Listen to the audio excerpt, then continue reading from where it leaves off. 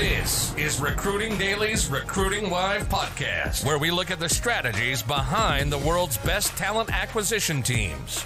We talk recruiting, sourcing, and talent acquisition. Each week, we take one overcomplicated topic and break it down so that your 3-year-old can understand it. Make sense? Are you ready to take your game to the next level? You're at the right spot. You're now entering the mind of a hustler. Here's your host, William Tincup. Ladies and gentlemen, this is William Tincup, and you're listening to the Recruiting Daily podcast. Today we have Ruti and Isabelle on today, and our topic is how large enterprises and small startups partner for success. Topic I haven't covered, but I would like to because I do a lot of work with startups. So this is going to be a lot of learning for me. So why don't we do introductions? Why don't we start? Ruti, would you do Ruth? Sure. Would you do us a favor and introduce yourself? And then Isabelle. Hi. Great to be here. Love your podcast. I'm from a large corporation. I'm part of an innovation center, and I'm also founder of a community of other innovation centers of other corporations. Cool. We're going to talk more about that. Isabelle? Yeah. And I'm super happy to be here. I'm Isabelle. I'm the co-founder and COO of Bichler-Eliasaf.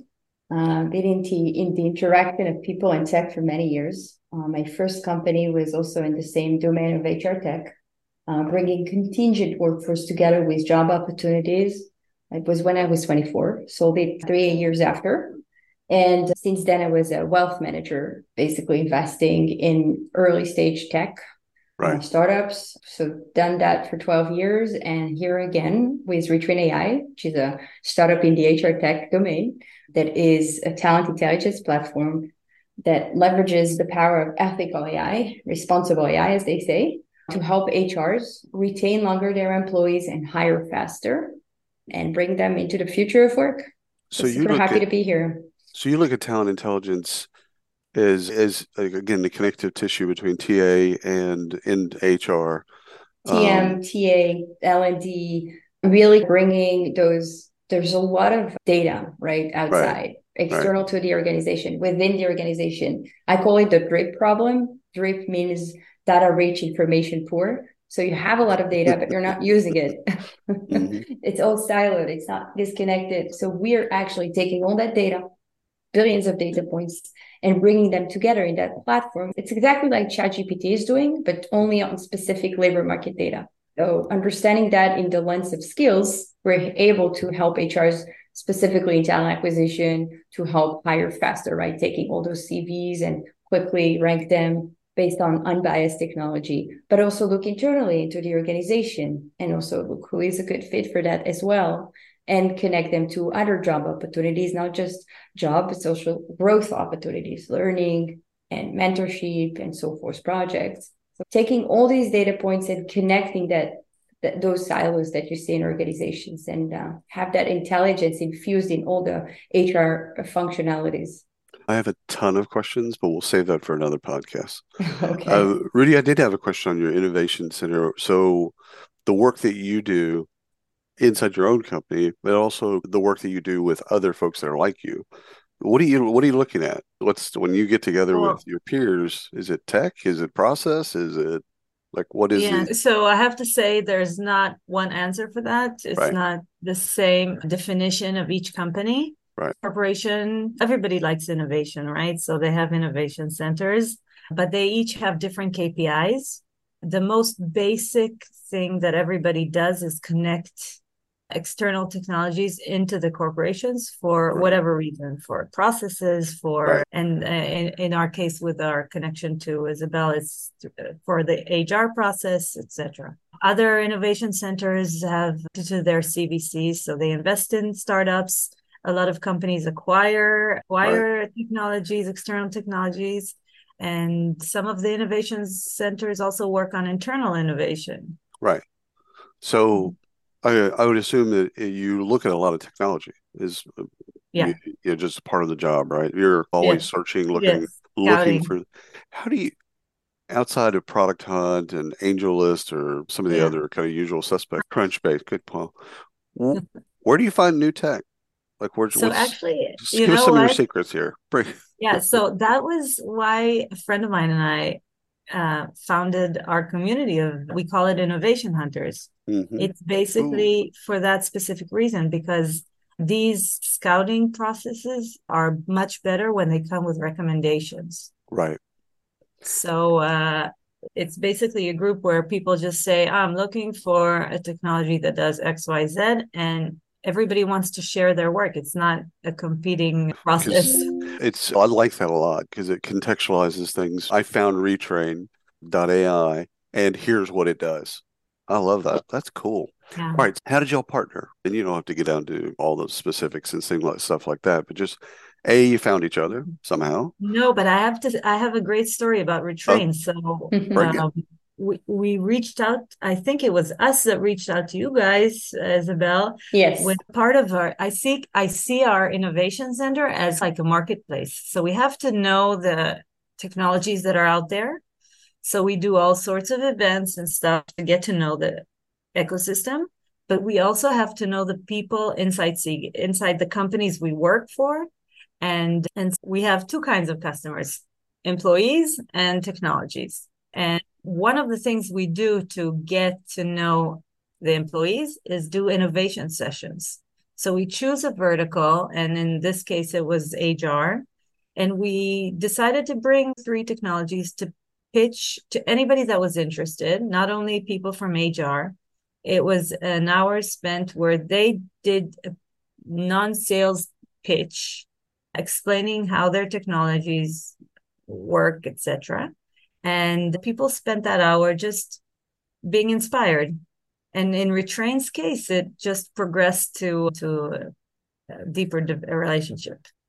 It's interesting, and I want to get Isabelle's take on this, because if it's more comfortable when you're not selling, when you're just saying, hey, here's what we do, Well, yes, definitely. And also because we're selling something so innovative. And AI, now everybody's talking about it. But 2 years ago, 3 years ago, when we started, it was still educational sales, right? I was consulting. I was more kind of someone to explain sometimes to people that really are afraid of AI. So that's the way we sell into those enterprises. We really educate. And now ChatGPT was the best marketing campaign I could never afford. So everybody's talking about it. And I am still doing a lot of education, but now there's a demonstration of the power of AI. My research also, I did a Master of Science at NYU about risk management. And my research was about the risks of AI. And so I come from this and I love to talk about it. I think it's super important to understand that AI is a tool, and you need also to have the right tools. And responsible AI was the forefront of everything we've done. We've embedded in our products those rail guards, right? To how to safeguard that technology. So now everybody wants to hear about it, and that's how we sell. So let's dig into some of the things that can happen, and in your case did happen. Sometimes when larger organizations look at startups, they kind of see them as not stable or not as stable, and so it creates a kind of an awkward recovery relationship. And so I want to figure out how did y'all kind of bridge, if it was that there, and I'd like to take this one because Retrain was irregular, but I have to say the relationship between startups and corporations is a tough one. Mm-hmm. Corporations, like I said, to say that the innovation, but the processes and the incentives of people and connecting to their data, these are difficult things. They have all these obstacles along the way, and even the time it takes for processes to happen are horrible. And you have to be able to fail. Right. In our case, from our side, and the startups, they have a tougher time. And with Retrain, it was a bit easier because they had the bandwidth to work with large corporations. We work with governments and enterprises. We did come. If you can work with government, you can work with anybody. Exactly. I'm government proof. Totally. It's but I agree with Ruti. It is a risk for both sides because we take that leap of faith that it's going to convert. We're going to expand in the organization. And sometimes our organizations have a lot of requirements. They want us to do a lot of things that are not necessarily what we do. And then when we deal with a Fortune 500, so then you're making sometimes those customizations, which no startup wants to do. Right. So you need always to mitigate those risks. And from the other perspective, from an organization such as Seagate or other organizations, there's a lot of risk into sharing data into capacity-wise, right? It's actually dedicating time to that startup to work with them. It's a team that is going to be available to do that together. Well, so the startup gets, both parties win, right? So the large enterprise gets innovation that, again, it's either a make versus buy. They could probably do this themselves. However, startups are out there creating kind of cool stuff. So they get innovation. It's like a B12 shot. So they get innovation. Startups get customers, users, partners, all of that other stuff. A logo on their website. A logo on what? Yeah, a logo on their website that helps with everything after that. With everything. Funding. Credibility, funding, other customers. It's talent attraction. Stuff like that, because logos that you know or that you respect or whatever, if they respect them, then obviously they're doing something right. Question about speed that I usually get, because I advise startups, is startups want to move really fast. And some of that's just because that's just how they are. And that's just the bit. They want to move fast. They want to be. Market is, not waiting for us. No, it's not. So, in large enterprises, at least my experience with large enterprises is decisions take longer. Like things that you would do at a startup. Okay, we're going to change our tagline. That's maybe 2 meetings and done. Put it on the website. In a large organization, that's not a 2 meetings deal. So, how did y'all, first of all, was that a thing? Was speed a thing between the two of you? And if so, how'd you resolve it?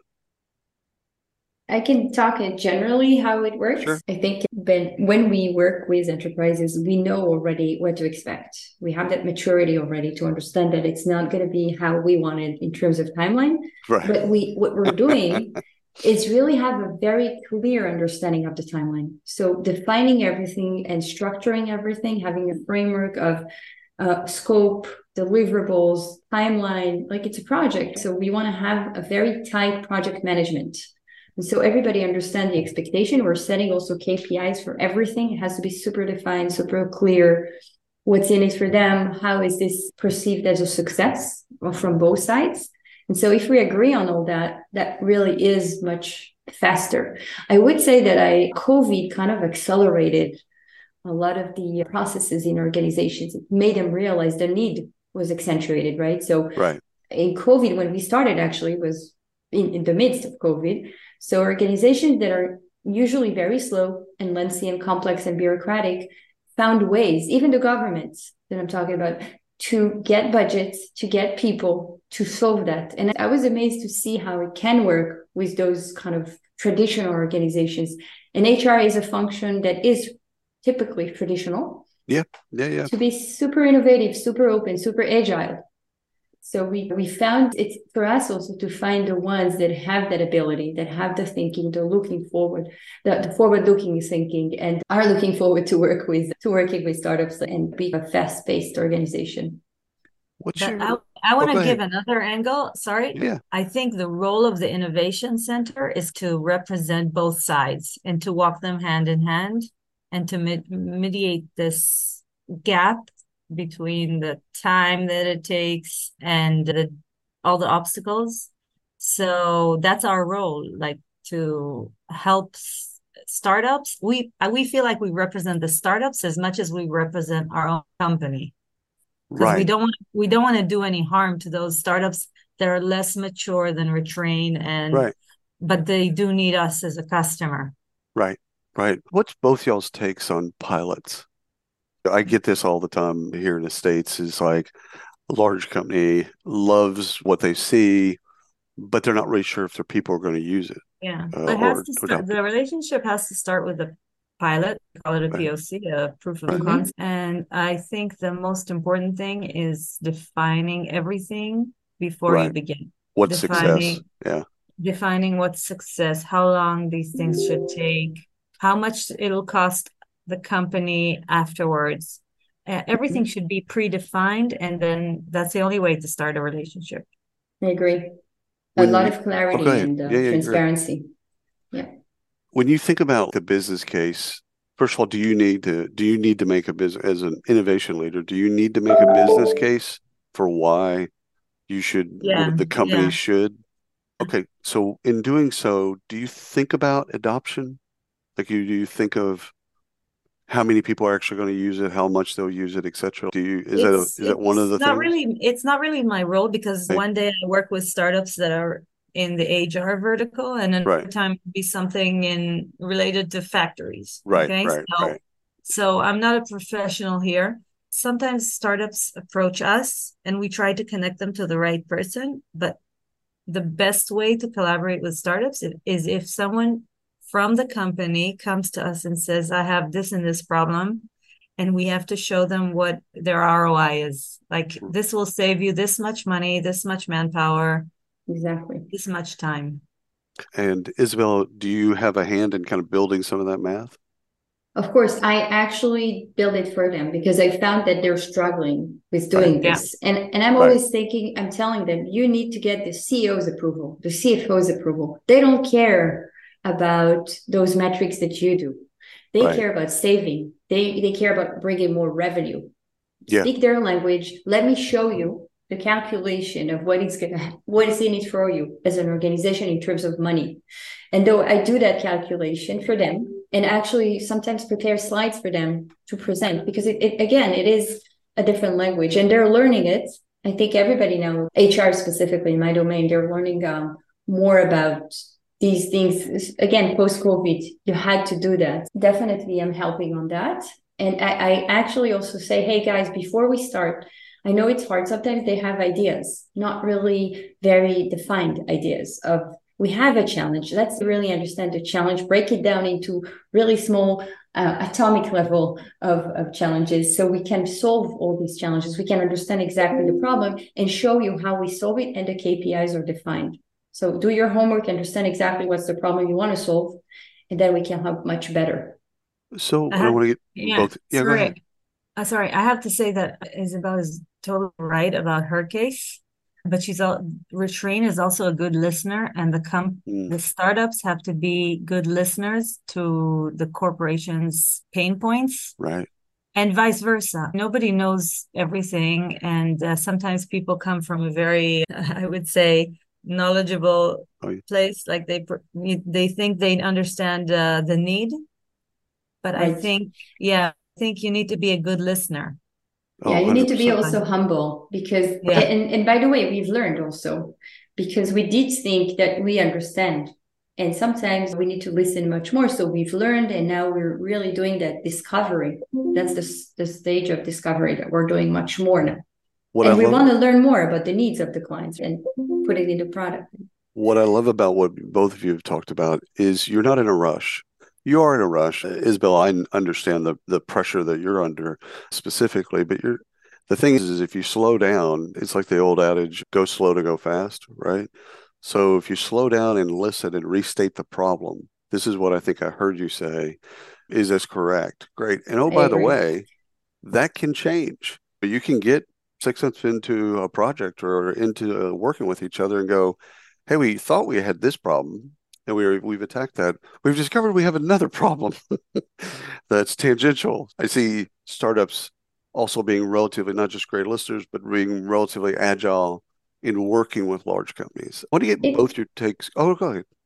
No, I think it's an amazing opportunity to have a high friction with your users, right? So we are trying to get out of this the most as we can. Learn from them and sit with them and get into their day-to-day, into their brains, really understand how they operate. So for us, it's the best exposure we can hope for. The only thing, as you said, we have a timeline. We have the market, investors, competitors, right?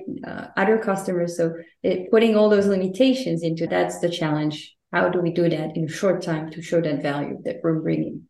Right. It's almost like the iceberg approach where with the problem, you bite off the above the waterline part get that done, show value, and then tackle all the stuff, the iceberg below the water. I wanted to ask you both a question around testimonials and references and referrals and things like that, because it's something with startups that I interact with.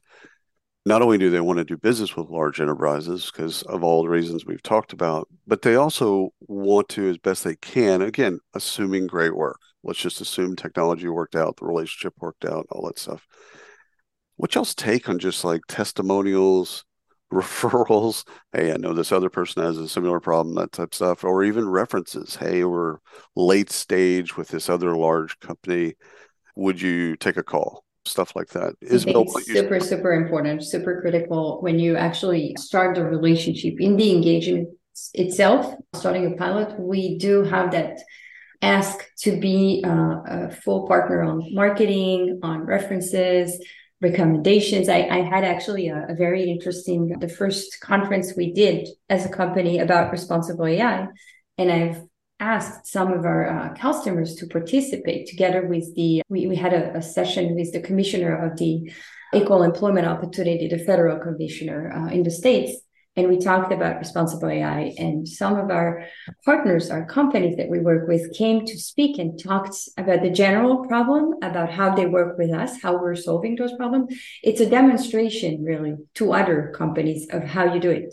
And again, because it's an innovative and the technology we're bringing is super advanced, you want to show those use cases, those successful stories of what ROI it did for your peers, how it can help you. You're translating this, how can you really do the same?